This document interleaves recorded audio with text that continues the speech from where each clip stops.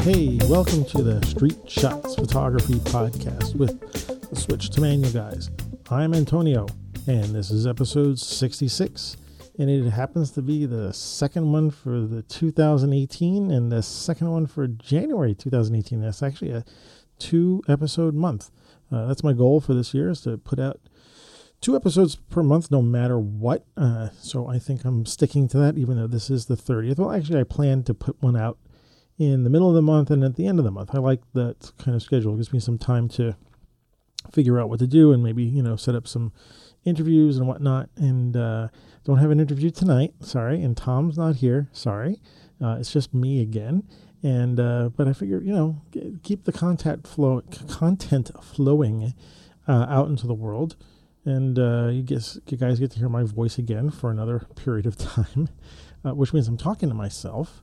Not to anybody else tonight. I'm also going to be talking kind of in a lower voice because it's late now and I don't want to wake anybody up, meaning my wife in the other room. Even though I have the door closed, I don't want to make too loud. So I'm going to kind of talk in a softer voice tonight while I'm recording the show, and try to keep things a little subdued. It's about midnight. Actually, it's the 31st. So it is, I'm definitely cutting it down to the wire. My plan is to put the show out today, later today at some point. And so, we'll actually stick to the 2 episodes a month. I like that. I think I can actually manage that this year. So that's the plan. Anyway, thanks for joining me today, wherever you are in the world. I really appreciate you guys listening to the show and actually supporting us. So it's great. I got a few sort of random things to talk about. Again, not a real big plan. It's January, it's winter. Right now I'm spending a lot of time working and, trying to make money to survive. And so photography is kind of, I don't want to say it's on the back burner. It's not quite the right way to say it, but, I spend most of my days doing stuff in video production and working on a television show and doing video reviewing for a stock film agency. So there's a lot of other stuff going on while we're trying to survive. And it's, January. And so it's kind of like the hibernation period. I still am taking pictures on my way to work and way back. Maybe less so on the way back because it's kind of dark and nighttime. And I don't generally do street photography at night. I don't want to, I'm not using a flash on anybody. So it's just usually during the morning. Sorry, not the morning. Afternoon, early afternoon when I'm on my way to work that I'm shooting on the street. And maybe sometimes on the weekends. I do have to work on weekends now sometimes. And, I got chores and stuff to do. So there's not a lot of time to go out and photograph. Although I will just say that last weekend that just passed, I did get a couple of chances to go out to my local Greenwood Cemetery, which I love going to a lot. And also Red Hook is another place you guys probably have seen a lot of my photographs from.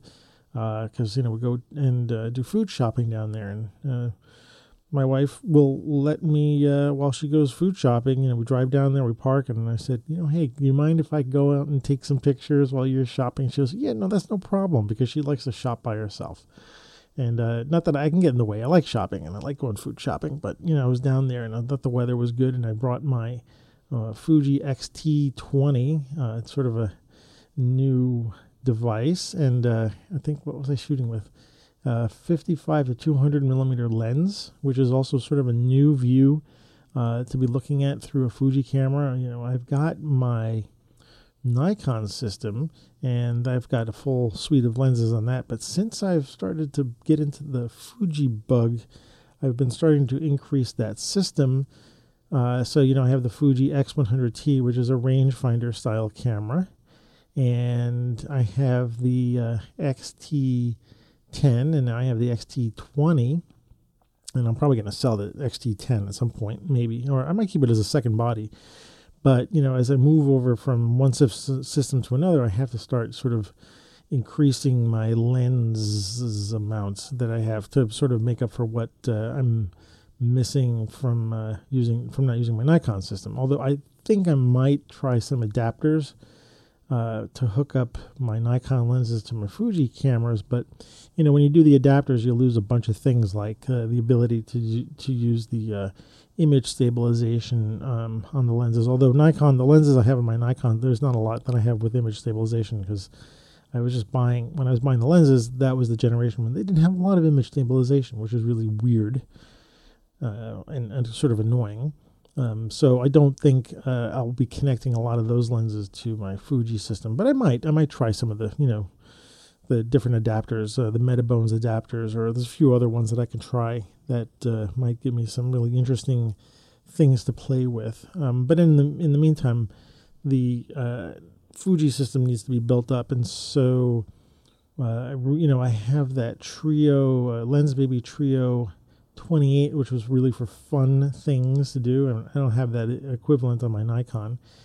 And then I got I started buying third-party lenses for the Fuji, which equate to Rokinon lenses or Samyang. I think they're the same company.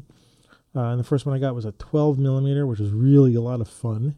And then I bought an 85 millimeter, which is a medium portrait lens, which I really, really like a lot. Now, both of those lenses are both manual focus, and neither of them have image stabilization. So they're good for some things and not good for others.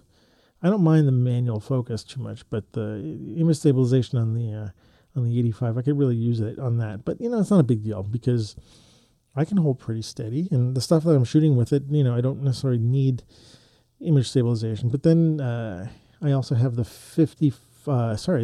18 to 55 kit lens for the Fuji, which is, I hate to even say that word, kit lens, and I think everybody who talks about this lens, who owns a Fuji, says it's not even, a kit lens is not even the right way to call it. It's a really, really good lens. I mean, I've shot jobs with that lens, and I've shot some videos with it, and it's a beautiful lens. And so to round that out, I recently got a 55 to 200, one of the moderately priced Fuji lenses, and it's a variable aperture lens, which is not my favorite. It's also an external zooming lens, which means the entire body extends when you zoom out the camera. And I'm really not a big fan of that style. Again, coming from Nikon, where everything that I own is internal zoom, meaning that when I zoom the lens, the lens stays physically the same size. I really like that.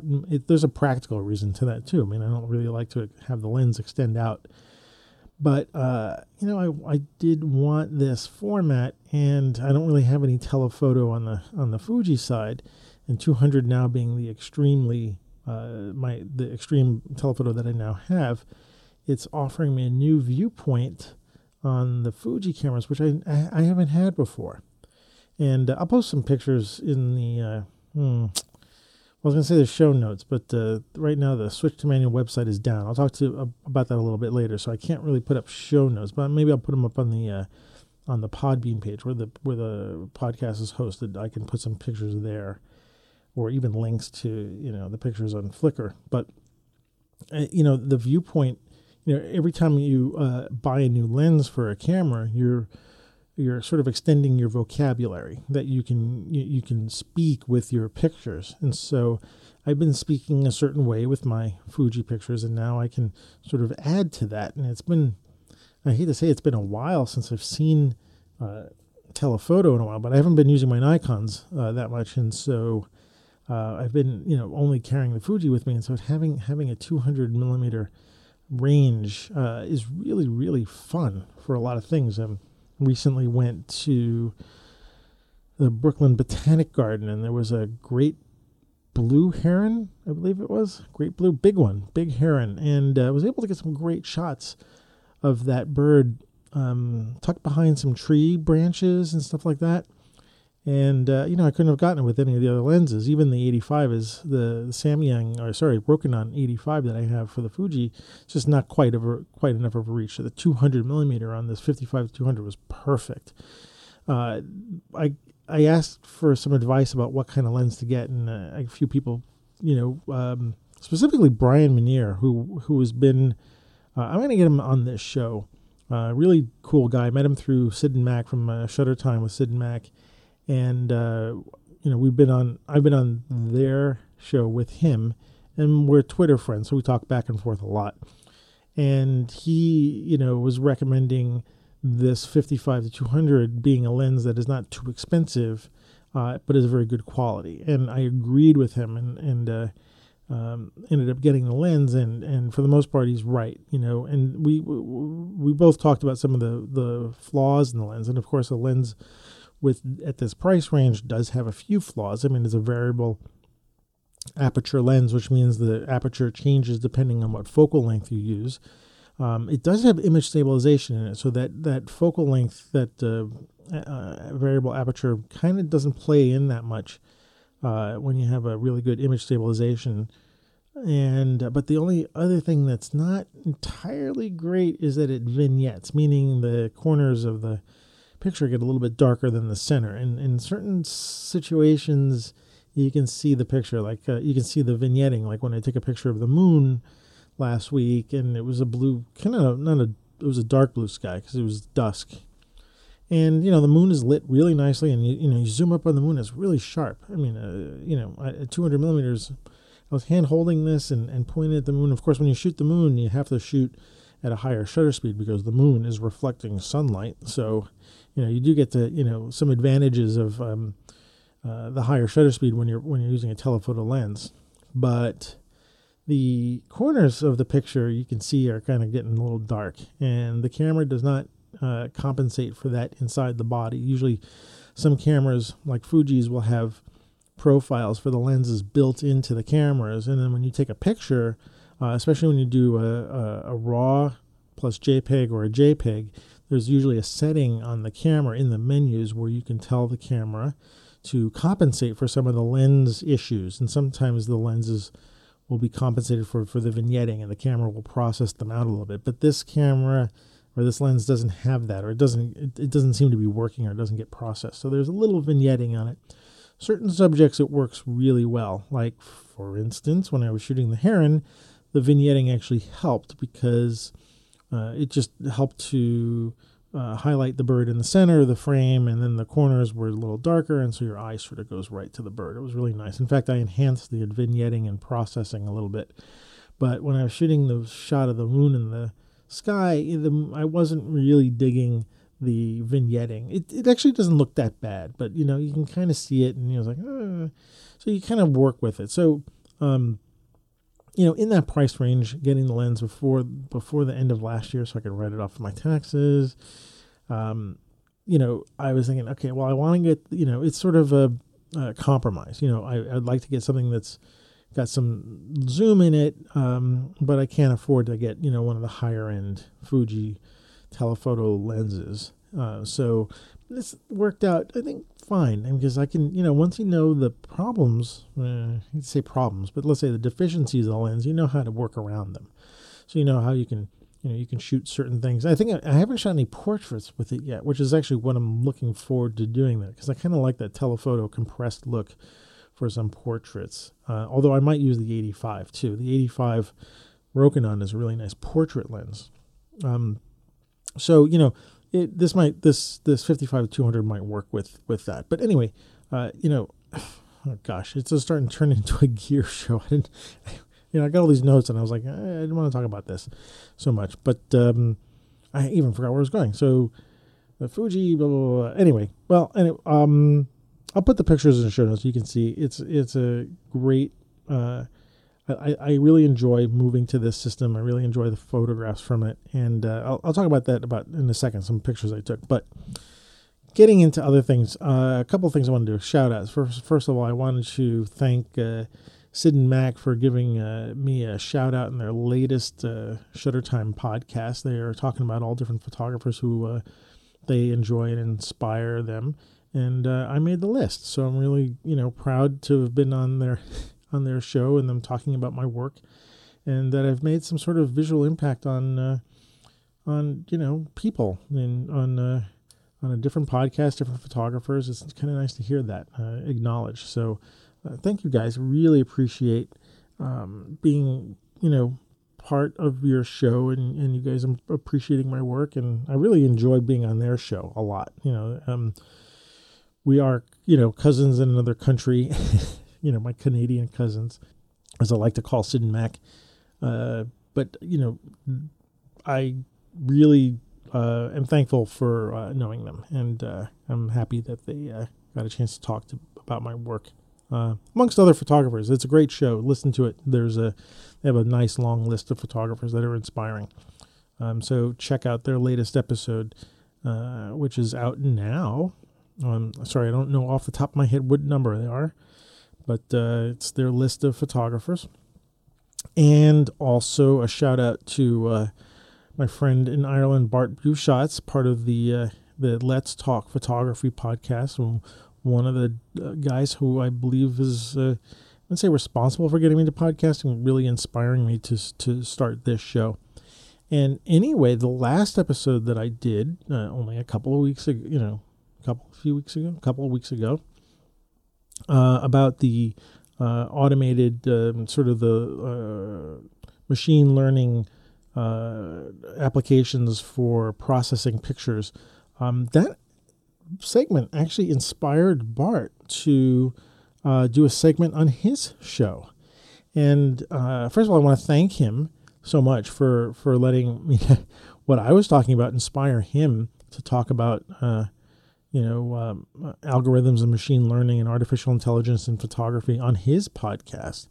It was really, when you start to inspire other people to do things like this, it's for me a feeling of gratitude and happiness, and just, boy, how lucky I am to be able to do that for somebody else. And that's kind of what this is all about. We do the podcast so that we can share our knowledge, and hopefully, there's that ripple effect that it goes out into the world and makes people think. And I'm really happy that Bart, I know he's listening to the show, so hey, Bart, thanks so much. And, that's number one. And, he takes his thought process a little further about what I was talking about. Now, just a couple of things I want to mention. First of all, Bart, I'm not really paranoid. I may have sounded it. I wouldn't say I was acting entirely, but I think I was doing a lot of the show tongue-in-cheek in some way. Not entirely, but in some way. So I'm not totally freaked out about it. Of course, I think, there's a place for machine learning and artificial intelligence in photography, and I'm sure it's going to be helping us out a lot. What I wanted to sort of clarify again is my caution about overly automated processes, whether it's photography or anything. It's just being aware of what is in control of what. And Bart was saying on his show, I won't spoil it. I think you should go and download the latest episode of Let's Talk Photography and listen to it.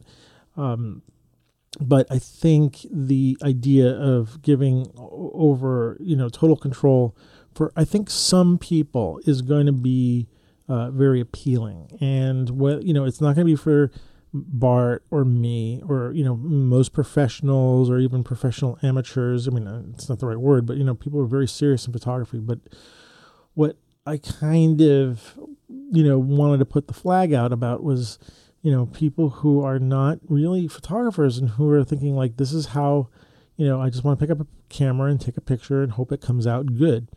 And that's sort of my, warning, is that there possibly could be, a subset of photographers who this is going to be, the thing that they do, and let the camera take over for them, and because they just want to take pictures, whether it's going to be on their cell phone or whatever new camera they have. Most likely it's going to be a cell phone, because I think I even hate saying cell phones, like iPhones or smartphones. Those are going to be the cameras that everybody's going to be carrying around with. And, I think anybody who buys a separate camera is going to be a little bit more serious about photography, and thus will be in a little bit more control of how these systems take over their camera or help them in making photography. But I think, I could say the civilians or people with smartphones who are just going to be taking pictures. I think this is where and I don't want to, again, I'm trying to sound paranoid, and I want to say the danger of it. But let's just say that the danger, the danger of all photography, a lot of mainstream photography beginning to look the same. I think the potential is there. Whether or not it's actually going to happen, I don't know. But I think the appeal of a system that someone sits down to, and either the camera doesn't snap until everything is in perfect focus, or all the faces are doing one thing, I think is going to maybe take away from some of the experience and the mystery of photography, where I think, like Bart says on his show, about like being able to find out that the mistakes that you make are actually really happy mistakes, and whether or not someone takes a picture of a group of people with their cell phone and the phone doesn't snap until everybody's eyes are open or they're all smiling, might actually, I don't think it's going to be such a great thing. But again, I'm not trying to sound paranoid about it. I don't think I think overall it's going to be, there are going to be helpful parts to this that will be great for probably all of us. But I wanted to put the caution there. I want people to, especially, switch to manual. I always come back to that. We're all about shooting in manual. It's not always about shooting in manual. We're not waving that flag all the time and saying you got to be shooting in manual for everything. But the idea that you can, right now with the cameras that we have, let's say, perhaps my Fuji X100T is, I can kind of understand what's going on with it. I can kind of look at it. I can kind of see what the controls are doing and what decisions it's making, especially when I turn it on automatic. And it means because I have a knowledge of manual photography, and so I can understand why the camera is making certain decisions, and I can override it should I choose to. And I'm sure, I'm sure when these cameras or processing devices come out with artificial learning, you're going to obviously be able to override them whenever you want.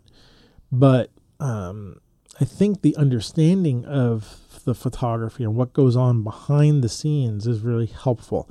And I think some of the things we have to be cautious about with these artificial intelligence and machine learning applications for photography, whether it's processing or it's built into the camera, is that we may not actually know what's going on behind the scenes, and thus how to override it in such a way that is meaningful is going to be, I'm going to be curious how that's going to work, because I think we always want to be able to flip off the switch for the automation, right? We want to be able to do something on our own if we want. Again, not everybody's going to want to do this. The vast majority of people with phones in their pockets and their camera phones, I think they're just going to want to take a picture of, the waterfalls that they're visiting or the friends at the beach, and they're not going to really care. And there's nothing wrong with that.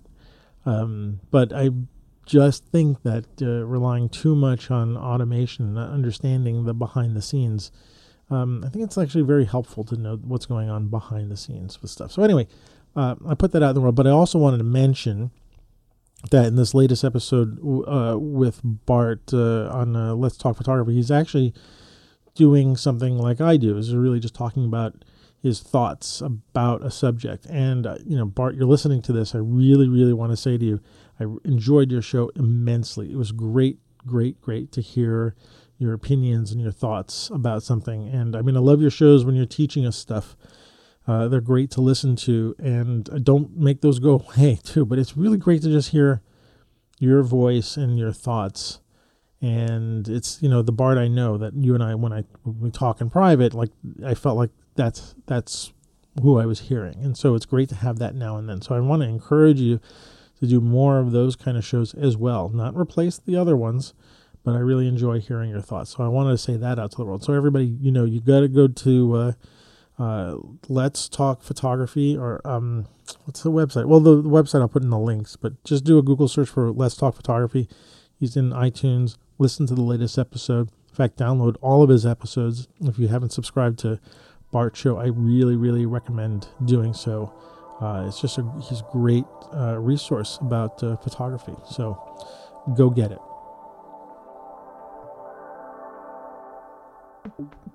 So another thing I'd like to talk about quickly is this morning when I got up, we had a very light snowfall in New York City. They were saying little to no accumulation. And I got outside. It looked like it accumulated maybe about an inch or something like that. But I got outside, and I always go out for breakfast, go get a coffee. My local coffee shop, Kathra, is my local coffee shop in Brooklyn on Cortelyou Road. Just a little shout out to them if they ever listen to the show. It was a great coffee shop. Guys there are great. Met a lot of friends there. Met Tom there, by the way. That's where Tom and I came up with the idea for Switch to Manuals in this coffee shop. Anyway, off on a tangent. I'm coming downstairs. I live on an avenue called Ocean. Well, it's not an avenue. It's a sort of a thoroughfare called Ocean Parkway, and it's a main 6-lane, essentially a highway, but not. You can't drive at highway speeds. 6-lane highway going north to south, and there's 2 service roads off of each end that go to the houses. And there's a little sort of walkway between, which you've probably seen a lot of my pictures of people sitting on benches on Ocean Parkway. Anyway, as I'm walking down the street, I suddenly notice. First of all, it's kind of blue out because it's early morning. I get up very early, and it's snowing, and the snow has gotten onto the branches of the trees and it's fallen on the grass, but the roads. The snow hasn't accumulated on the roads or the sidewalks yet, so there's places where there's snow and there's places where there's not snow. And there's a very stark contrast to this. And just up the block as I'm walking, the cars are stopping for the light, and so all their lights are red. The tail lights are red. And I'm like, oh, this looks really nice. And so I've got my X100T with me because I'm always carrying my camera with me so I can take a picture no matter what weather. I'm always carrying the camera. And this guy runs by me, a jogger, and he's wearing a sort of a bright, yellow fluorescent shirt, so I guess he could be seen at night. And I just pop like a dozen pictures as this guy runs by. Maybe the first or second shot of the ones that are really good because he's closer to the camera. And it is such a sort of conglomerate of colors. There's the bluishness of the environment, of the sky and the ground, and then there are these red lights of the tail lights of the cars, and then this neon yellow guys running by. Now I mentioned that. Hold that in your thoughts for a second, but I get up very early in the morning, roughly 6:15, and during the winter in the northern hemisphere here, it means it gives me some time to either go and do my exercise or, go and check out through the window and see if there's going to be a really nice sunrise. And some of you who follow me on Flickr have probably seen a bunch of or in Twitter as well, have seen a bunch of my sunrise pictures. And I'm really enjoying getting up really early and looking at the sunrises. Now my apartment faces east, so I can't shoot sunsets. I can shoot sunrises. A lot harder to do because you got to wake up really early. Although I'm getting up early now, and in the winter it's easy because the sun rises later. I don't think I'll be doing this in the. I'm not sure I'll be doing this in the summertime, unless I set my alarm to get up and then take pictures and then go back to sleep because the sun's going to be getting up very early. I don't really want to get up that early to shoot sunrise. But anyway, I get up, I'm doing stuff anyway, and I look out the window and I can kind of gauge, it looks like it's going to be a nice sunrise. It looks like it's not, it's a gamble. Should I stay and wait and not go to the coffee shop, just wait and take pictures? So I can kind of see. I'm getting kind of good at gauging the quality, photographic potential of the sunrise, I should say. And I've been doing a lot of series of sunrise pictures, and each time they look so different and they look so spectacular. And it's really great to see that. And I post them on the Facebook page for my neighborhood, and everybody gets a thumbs up and, talks about how they enjoy the pictures. And it's, a big ego boost for me. But I just say, look, I'm just the messenger. I'm just taking the pictures, of what I see. But every now and then someone will ask me, was the sky really that red, or was was it that blue or whatever? I'm like, well, yes and no. I mean, those colors were there. I didn't add them, but I may have actually, boosted the saturation or something like that, to get them to really pop. And this got me thinking, especially considering the picture I posted today. I mean, this picture of the snow thing on the street that I took. And, I can't remember if I talked about this before, but, processing the pictures is always part of the photographic process. If I say that word too many times, I'm sorry. But, if we were to take pictures with our cameras, whatever camera we have, and we were to sort of share the actual picture that comes out of the camera, let's say we're shooting. Let's assume we're shooting RAW, because RAW is sort of like the non baked in version of the picture, because a JPEG is usually an interpretation from the camera or software of what the picture looks like. Let's say we're just going for the raw picture, right? And you post that. The pictures are probably not going to look very interesting, even though they could be closer to reality in some ways. Maybe not in every way, but in some ways they can be closer to what, quote unquote, the real world looks like, and that's debatable. And I don't want to get into that. I can't get into that by myself right now, but let's just, for the sake of discussion, say that raw pictures are going to look that it's not going to be a very interesting shot, but when someone says this to me, like says, well, did you add a filter to it or something like that? And I was like, I start to feel like, did I just defraud somebody? Now, I think I did talk about this, so I'm sorry if I'm repeating myself, but this comes up every now and then, and I want to sort of, tackle this every time it comes up, because it's really a tough thing. I teach, just to go back for a second, I teach a street photography class, and, I'm showing them my pictures, and the pictures are all, people in the streets or things I see in the streets, and there's different colors and different processes I use to enhance the textures or the colors of pictures. And, I'm showing them to the people, and I'm like, what, this is the way I see the world. This is these people. This is how I saw this person. This is how I saw that person. This is how I saw that wall. Yeah, I know it's not real, and let's not get into the matrix here in a way and try to figure out what's real or not, but we can all sort of say we all sort of look at things, and there's a sort of common thing that we can all sort of agree on that we call reality. But I'm not here to really present reality to the rest of the world. That's not what I'm about. I'm not a documentary photographer, and maybe we can go back into that at some point in the future and talk about the difference between documentary and photojournalism and whatnot, which is probably why, when photojournalists get called out on those contests or whatever, that they've manipulated the picture, they get in a lot of trouble, because then they've decided that they're going to interpret the picture, and their job is not to interpret. It's just to document. This is what's going on in the world. Here it is, and this is I'm the eye that can show it to you in the world. That's to me, documentary photography. You're documenting something. I'm not a documentary photographer. I'm far from it. And street photography is not documentary photography. I don't, people, at least for me, okay, for me it isn't. But, I can see a lot of street photographers, a lot of the work of friends I know who take pictures, and they make the shadows really dark. And so there are these slivers of light. When you walk around the street, your eye is got quite a large dynamic range. And so you don't really see the way a camera sees, and certainly you don't see the way a print shows you something. So if you see a sliver of light coming down the street, you might see that sliver of light, but you can see in the shadows just as well as you can see in the bright light. And, we process pictures to show things and to hide things. And we're interpreting the world, and we're showing people that interpretation. And it really becomes something else when I hate to say I have to explain to somebody, but I hate to not answer someone's question when they say, did you use a filter? What did you do to the colors? Was that really the red in the sky?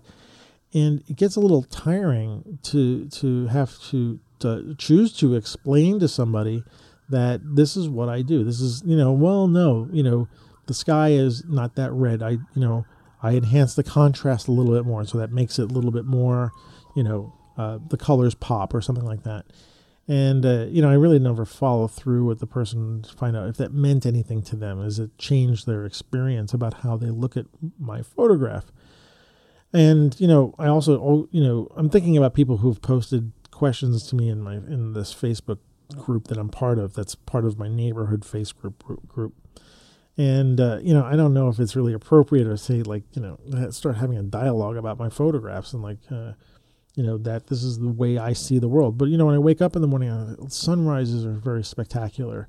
when I see them, and I'm like, wow, and it's just, I'm amazed to be able to wake up and see this stuff. And a lot of people don't see this, and I love taking the pictures and sharing it with the world, and putting my twist on it.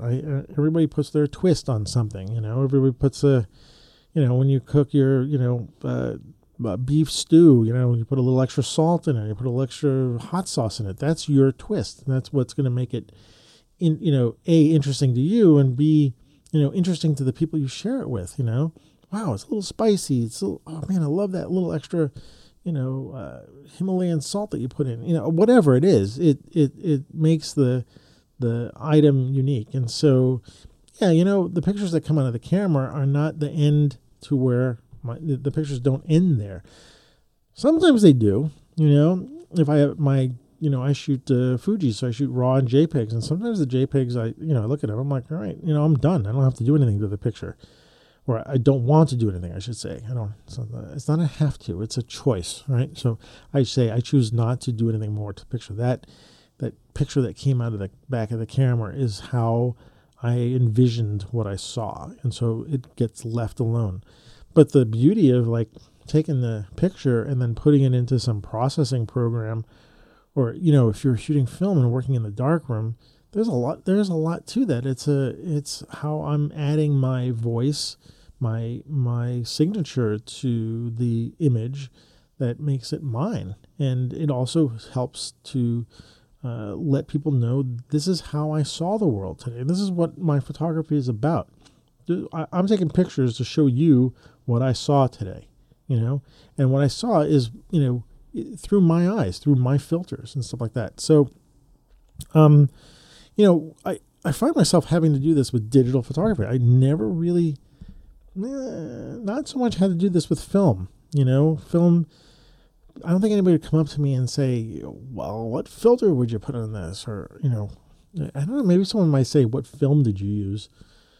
That question probably came up a couple times, but they wouldn't say, what paper did you print it on? Or what enlarger did you use? And what filters did you put in it? And there's probably endless questions you can say that with film. And those were questions that didn't pop up nearly as much as they're coming up with digital. Now there's, it's not a great comparison, because back in the film days, there were less people taking pictures. And today there's more people taking pictures, and there's so many more ways to manipulate pictures. And for some reason, people feel this need to want to know what the magic is behind the scenes. Now, I'm going to put this question out in the world, and maybe, you guys can reply to me on Twitter or Facebook or something like that. But why is that? Why do people now more want to know about the behind the scenes things? What does that do? And for those of you who do it, and again, I'm trying not to judge it, because I'd like to encourage people to sort of reply to this, but what does it do when one asks about the behind the scenes stuff? What's the magic behind the picture? What does it do for the person who's asking that? I'm really curious. In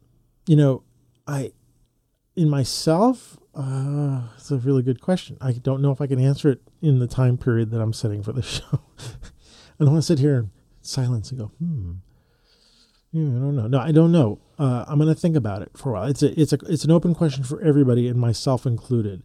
What does it do for us to know how a picture is made? So let's put that onto the plate of things to answer. Maybe it's a question. It's an open-ended question that can go on for a long time.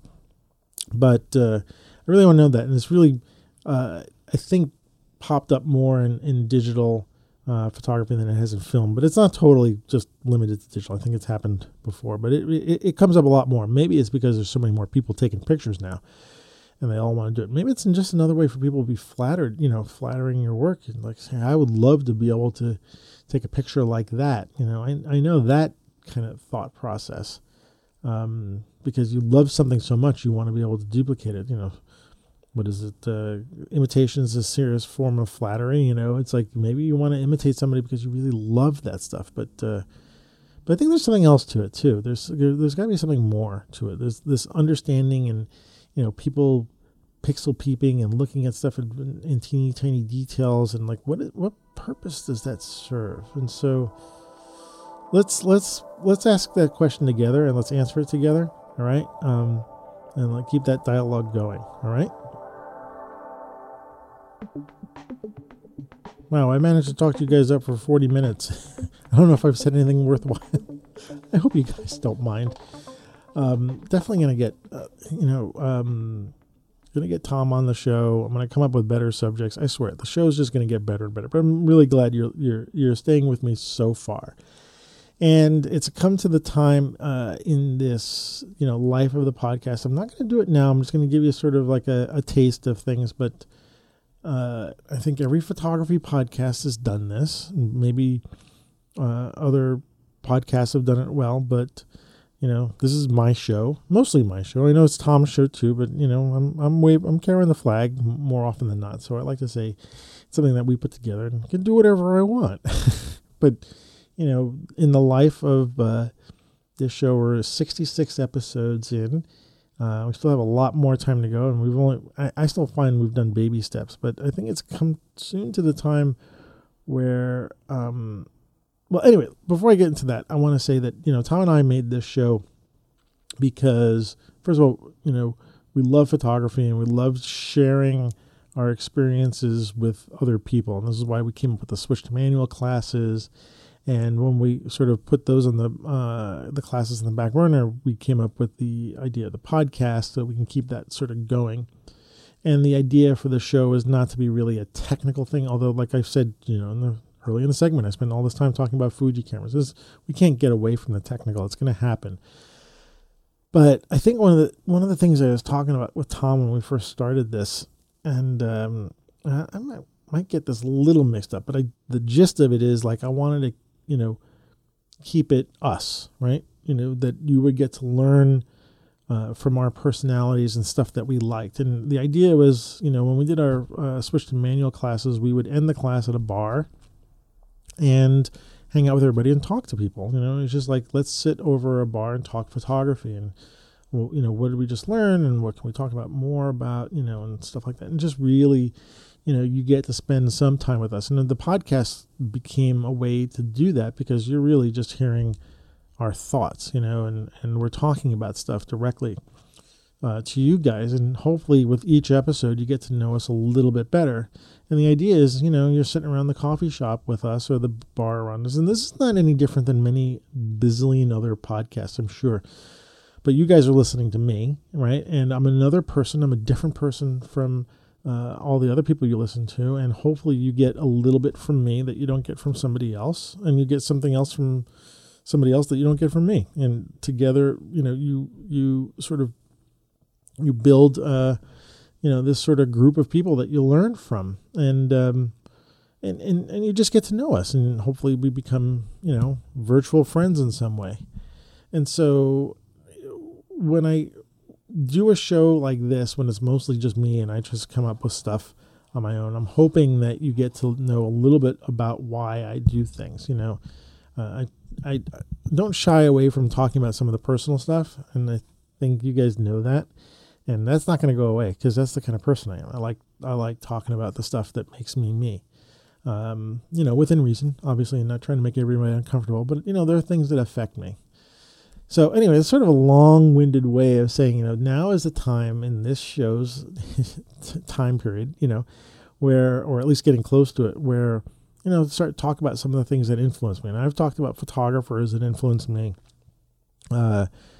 And probably an artwork that's influenced me. And the one thing that I haven't really gone into, and I'm not going to go into it now because we're already 40 minutes of the show, but I'm going to put like sort of the teaser out there for now. I'm a big fan of movies. And for a little personal background, and excuse me for those of you who I might have already said this to, but there are people who probably don't know this. If I had not become a photographer, I would have been making films. And in fact, I think my first... I say my first camera. I mean, I had little point and shoot Instamatic cameras, but I think the first time I spent a lot of money on a camera, it was a movie camera, Super 8 movie camera, or an 8mm. Was it Super 8 or 8mm? I can't remember now. Might have been 8mm, not Super 8. Anyway, that was my first camera. And I eventually sold that camera to buy a 35mm Pentax film camera. But if I had not gotten into photography, I would have been doing film. I grew up sort of in the film business. My mom was working a lot in films in New York, and I was an extra as a kid a lot in movies, and I was always behind the scenes on movie sets and stuff like that. And I just grew up that way, and it became sort of a natural thing for me to do. And so, like, I was really into the movie making and stuff like that. I loved it. I still love it now. I still like it. Well, I wouldn't say love it. It's not the right word. I love photography, and I really, really, really like filmmaking. I don't make enough of my own films, but I really like everything about filmmaking. And I think there was some point in my life when I was in junior high school, and I was going on a school trip, and I wanted to take better still pictures because I think I had this Instamatic camera that did 110 film. So some of you might understand that. I'm not going to go explain it, but go look up 110 film in Instamatic. So you'll see what I was working with. And I think I asked my father, who was a photographer, that I wanted to get a better camera than this. And he's like, oh, well, you got to go here and you got to buy this and you got to talk to this guy, blah, blah, blah. And the only way I could do that was I sold or traded in my movie camera to buy this Pentax camera. And then this sort of sent me, and then he said, my dad said, oh, then you have to shoot the film and you have to go to my friend's studio. He's going to show you how to he'll show you how to process the film and blah, blah, blah. And that's how I sort of got hooked more into doing still photography. But sorry, film's always been my thing. I love looking at movies. I love stories. I love the cinematography. I love the behind the scenes things. And one of my favorite things to think about is that, when you're on a movie set, there's chaos everywhere. There's lights, there's stands, there's wires, there's people, there's coffee cups. I mean, you name it. It's everything. But when you look at that frame that the camera is framing out, it's perfect, right? There's none of that chaos in there. And I really, really, really love that. And so I love knowing how a movie is made. I love knowing all the stuff behind the scenes.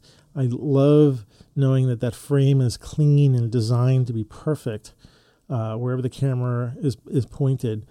And it never takes away from me knowing how the movie is made. Now, I just realized this is maybe it's tying into the question they're just asking about, why do we want to know how pictures are made? Maybe I'm coming up with something here. I don't know. I'm just doing this I'm just flying this here, flying by the seat of my pants here. But anyway, I like all that, right?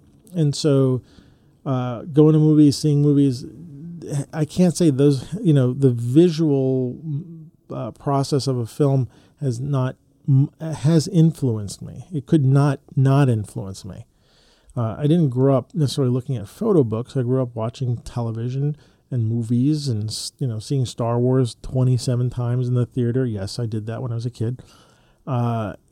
Seeing these things and maybe, not necessarily going to galleries at first, but going and seeing films. And so a lot of these movies are part of my visual DNA, as it were. It's in there. And I think about this stuff, and maybe not on a conscious level, but certainly on a subconscious level. So anyway, I've been lately collecting still pictures that I've been grabbing from movies that I like. And I've been planning to do a blog post on it, but I just really haven't gotten around to, I don't know what I'm going to say about it, because it's so visual. I'm looking at these stills that I grab from all the, many of the movies that I like that I can find these stills from, and sort of storing them someplace. And I was like, I don't know what I'm going to talk about to them. I'm just looking at them, and it's like beautiful imagery. So anyway, I wanted to say that this is the sort of the point in this podcast, lifetime, that I do want to start talking about the movies that influence, photography and or maybe my photography, and beautiful imagery and beautiful frames and directors and stuff like that, because I think that's very important. The way I say to you guys, go to the best, a great way to really stimulate your eyes, to go to a museum, look at paintings. Paintings are great things to look at. Because a painting is, totally created by somebody. They're not it's not happening. It's not something they randomly, take a picture of and have to worry about framing. It's you're in total control of that frame when you paint. So it's great to see that. But even seeing sculptures, stuff like that. But, movies are a great thing to see. It's 24 still pictures a second. unless you're watching The Hobbit, which was 48 still frames per second, which was impossible for me to watch, and I couldn't stand it. Anyway, you get the idea. You know, a movie is 24 still frames a second. The illusion of movement, and there is visual vocabulary in the movies. Some of it copies over. Now, you know, some of it doesn't. You know, most movies are horizontal, and, you know, sometimes we shoot vertical, so maybe some of that doesn't directly correlate. Maybe it does. But anyway, I wanted to give you a list of the movies that off the top of my head right now that I thought at some point I want to talk about. At least I have a lot of the visuals that I would like to show you guys, and maybe maybe dissect them a little bit. But I thought I'd just give you a teaser so that you get to know me a little bit better. All right, I'm turning 54 later this year. I'm 53 now. So I've lived through a time when there was a lot of great movies, the 70s, a lot of crap movies too. But, you know, I went to see Star Wars when I was, what was I? 77. So I was 64. So I was 12 years old when I saw that. Star Wars blew me away. Just blew me away. I mean, you know, and it's hard to say that now because everybody knows, you know, movies. But when 1977, when a movie like Star Wars came out and you watched that in the big screen and you saw that first opening shot, that Star Destroyer comes over, I was just like, I can't even describe how I felt. But, I mean, I told you, I went to the theater. I watched this movie, Star Wars, 26 times in the theater. That opening night, I think I stayed 3 times, you know, in the theater. There was a time when you could actually do that. And I was a little kid, so, you know, maybe I snuck around. I can't remember what to do, but I would go see that. That movie blew me away, and the visuals in that movie are definitely imprinted on me forever. I mean, I will never forget that movie. But let me just give you the list of the films that I like. And some of them you're going to know. They're going to be obvious, but some of them you might not have heard of before. But none of them are too obscure. I have a few obscure films. I'll talk about those later. But I wanted to put this out into the world, and maybe it's a call to other people who want to be on the show to talk about some of the stuff. I'd love to talk about this with other people instead of just telling you guys, you know, why I like stuff. And maybe I can get dialogue with somebody who wants to come on the show, and we can talk about some of the stills and maybe swap pictures. So anyway, I'm going to go into this and I'll be done. So these are some of my most visually influencing movies to me. I also happen to like them a lot. I thought they're great movies, but I'll give you a list. Okay, first we got, and this is in no particular order, it's just something that I was reading. Blade Runner, the original one, and Blade Runner 2049. Okay, number 1. Lawrence of Arabia. Oh my God, I love that film. The film The Road, relatively recent film with Viggo Mortensen about the end of the world. Wonderfully shot movie. Movie called Sorcerer from also the same year that Star Wars opened. The guy who directed The French Connection, William Friedkin, and Roy Scheider was in it. Now that might be an obscure film that a lot of people haven't heard about. It's a great film. It's kind of a guy film. The visuals in it are phenomenal. It's also a really good psychological film.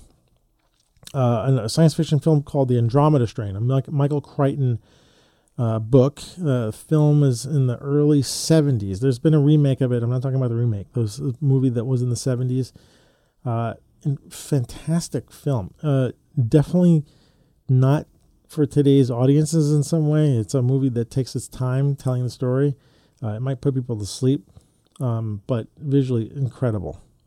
Gladiator, 2000, the one with the, Gladiator. With the, what's his name? I'm totally spacing out on his name. Oh my God, this is what happens when you get old. Russell Crowe, right? Visuals in that Ridley Scott film. You notice I had another Ridley Scott film, Blade Runner. I didn't add another one to this list. Alien, as well. I'm a big Ridley Scott fan. I think he has a great visual eye. Anyway, Gladiator. It's just I thought it was a wonderfully shot film. Road Warrior, Mel Gibson, early 80s, shot in Australia on a shoestring budget. George Miller. The original Road Warrior, Mel Gibson. I'm not a big Mel Gibson fan anymore. He's kind of a nut. But it was a great film. Jaws, of course, wonderful film. Steven Spielberg, a great film visually. Patton with George C. Scott as Patton, World War II film. Insomnia, Chris Nolan version. There's a Norwegian version, but I'm talking about, I'm a big Chris Nolan fan. Insomnia with Robin Williams and Al Pacino. The filming of that movie it's wonderful. It's so good. Solaris, Steven Soderbergh's version. And there's an earlier version there's a science fiction movie. There's one from the 60s, and I remember it's like 3 or 4 hours long. It's not that one. It's the more modern version, Solaris. Steven Soderbergh. I love Steven Soderbergh's work. Another visual genius. This is not a movie. It's a television show. The Handmaid's Tale, that was recently on Hulu. The filming of that was unbelievable. Unreal. I mean, it was just... when I did my screen captures for stills from movies and stuff like that, I think I pulled the most amount of clips from The Handmaid's Tale in terms of visuals, stills that were just gorgeous to look at. So that's it. Paths of Glory, Stanley Kubrick film about World War I with Kirk Douglas in it. Beautifully shot, black and white, incredible movie. These are all really good movies, by the way, or shows. I mean, really, they're worth seeing. But Paths of Glory, fantastic film. Spartacus, also with Kirk Douglas, not the remake on Starz, which has also actually got some really good visuals because the guy who did 300 did that. And so actually I kind of like that. So I might put that on the list too. The modern Spartacus, and but the original movie from the early 60s, Kirk Douglas and Laurence Olivier. Fantastically visual. Not a very Stanley Kubrick film. He came in to fill in for the director, so it doesn't really feel like a later Stanley Kubrick movie, but the visuals in it are fantastic. Another TV series, Mr. Robot, also very much an homage to Stanley Kubrick films, but I think it's beautifully shot. I could just look at that film, that show all day long, even without audio. But anyway. That's one last one. Sorry. I'm going to add this one here. The Train. Another World War II film with Burt Lancaster, shot in black and white. Great story, man, about, wow, it's like the Nazis are getting out of France and they're stealing all the art.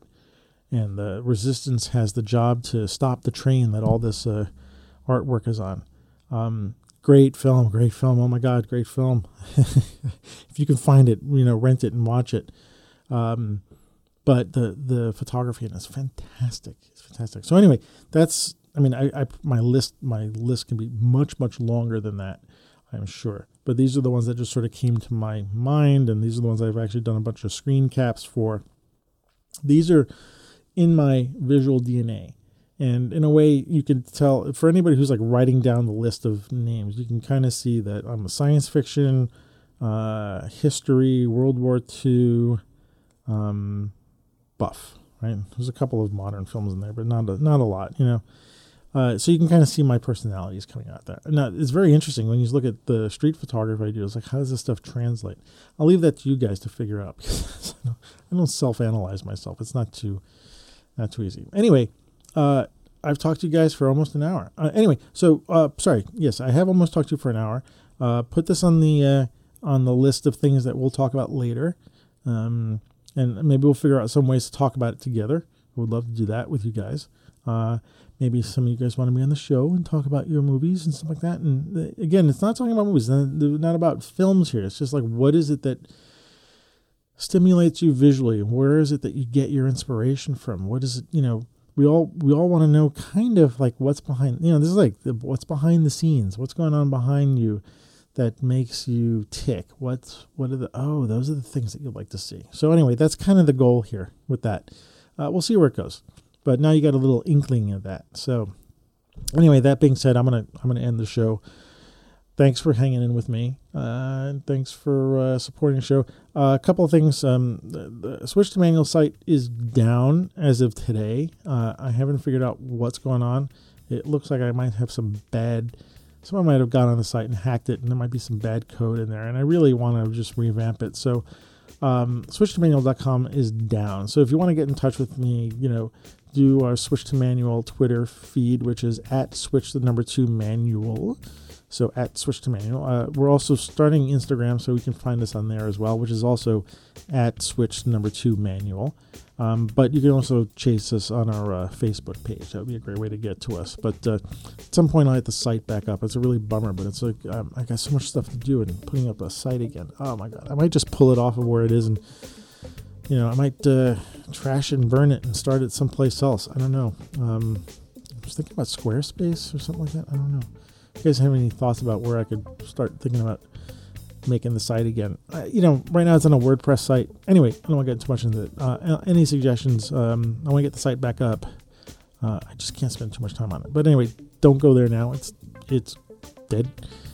This is gonna be on the Podbean page. You can put comments there, or find it other places.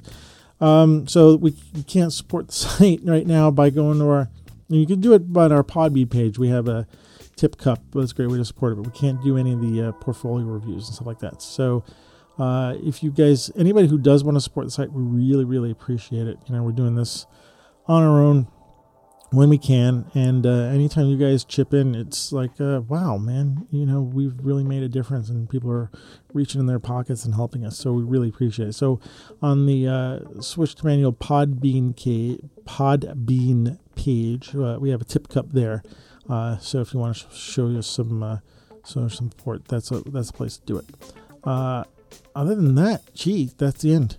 I can't think of anything else to say. Twitter, Flickr sites. Yeah, we're on Flickr. Yeah, you know where to get us. But support the show. The best way to support us, please, is if you're on iTunes, give us ratings and reviews. And you know what? Tell people to listen.